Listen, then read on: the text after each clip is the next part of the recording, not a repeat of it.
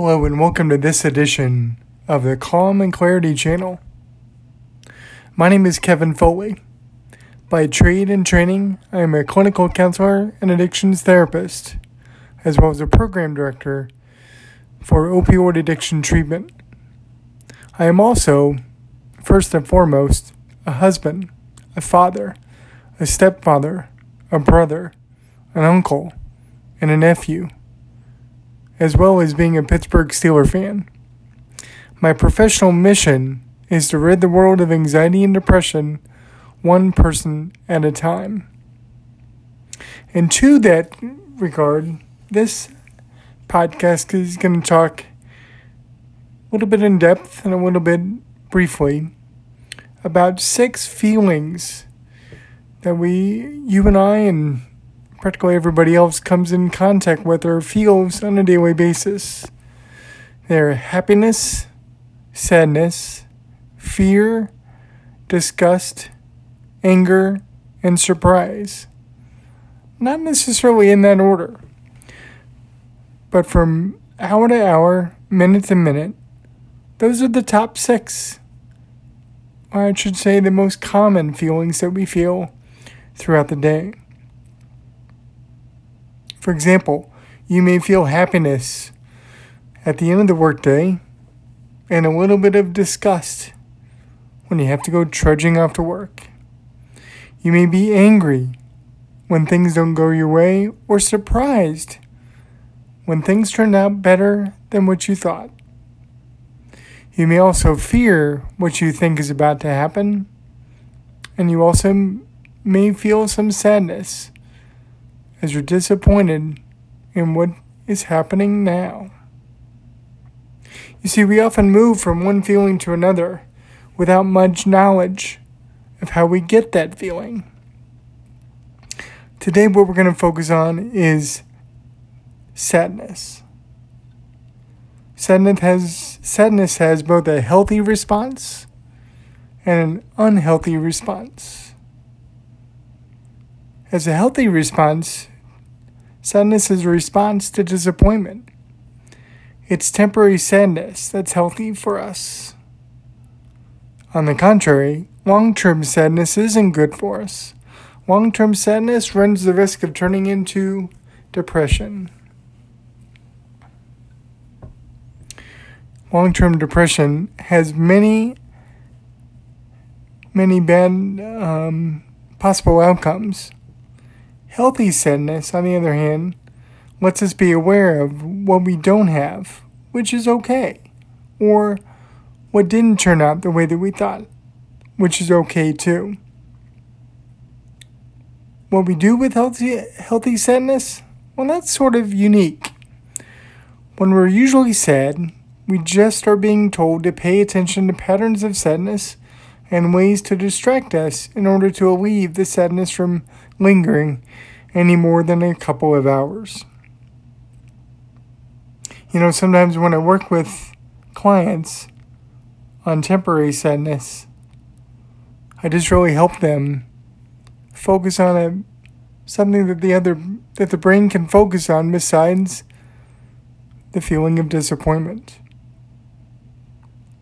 It's the long-term sadness that is probably more concerning to most of us.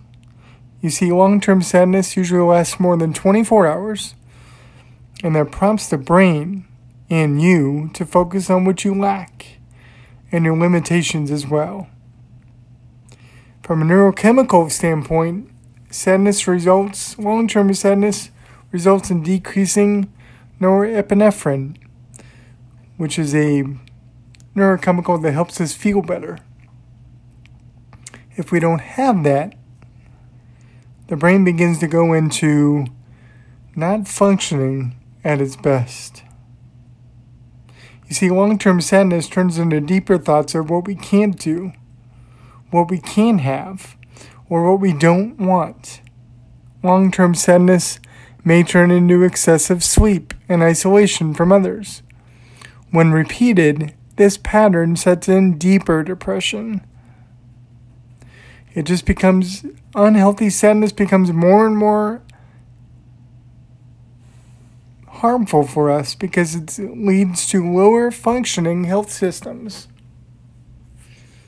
Where healthy sadness is preferred under unhealthy symptoms. You see, when we get into unhealthy sadness, we begin to feel symptoms of insomnia. You can't sleep. Headaches start coming in. Fatigue sets in. You just have no energy. You may feel chronic pain throughout your body.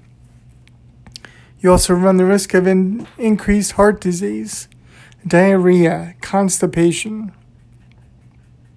Patients also report to me weight loss or weight gain and a loss of libido, as well as inflammation throughout their body. You see, unhealthy sadness turns into depression, which affects your body more than you even think may be the case. So while we manage healthy sadness by simple distractions, what do we do with unhealthy sadness? You see, when unhealthy sadness persists, I recommend that we seek professional help. Ongoing symptoms, usually untreated without a psychiatrist and a counselor, get worse and worse and worse. I'll get into more detail about depression in later episodes, but I'm telling you, your goal, my goal, and everyone's goal is to have healthy sadness. Whatever you're going through, I want you to remember this. It will all work out. Whenever you recognize that sadness is going beyond 24 hours, reach out and get some help. Stay in touch with people. Minimize your sleep. Get back into a routine that works best for you. And above all, stay active. When unhealthy sadness takes over, people and I tend to not do anything. And that's when depression sets in. And that's when depression wins. Those are my thoughts about the differences between having healthy sadness, which is a normal reaction to not every common situation, but throughout the day, we're going to be sad. We're going to be sad that things didn't turn out the way that we wanted to, or that things are just bad news. Makes me sad to hear when somebody loses a loved one. It doesn't mean that it's a depression kind of sadness. When it gets into long-term, chronic, or short-term sadness that moves into 24 hours or more, that's when we need to be concerned about ourselves, and that's where we need to seek some help if it goes on and on and on. My goal for you, my hope for you, is that you can get to a point where you're maintaining calm and clarity about who you are, what you want to become, and get going in that direction. That's the purpose of these podcasts. I'll be doing this throughout the week. So pay attention.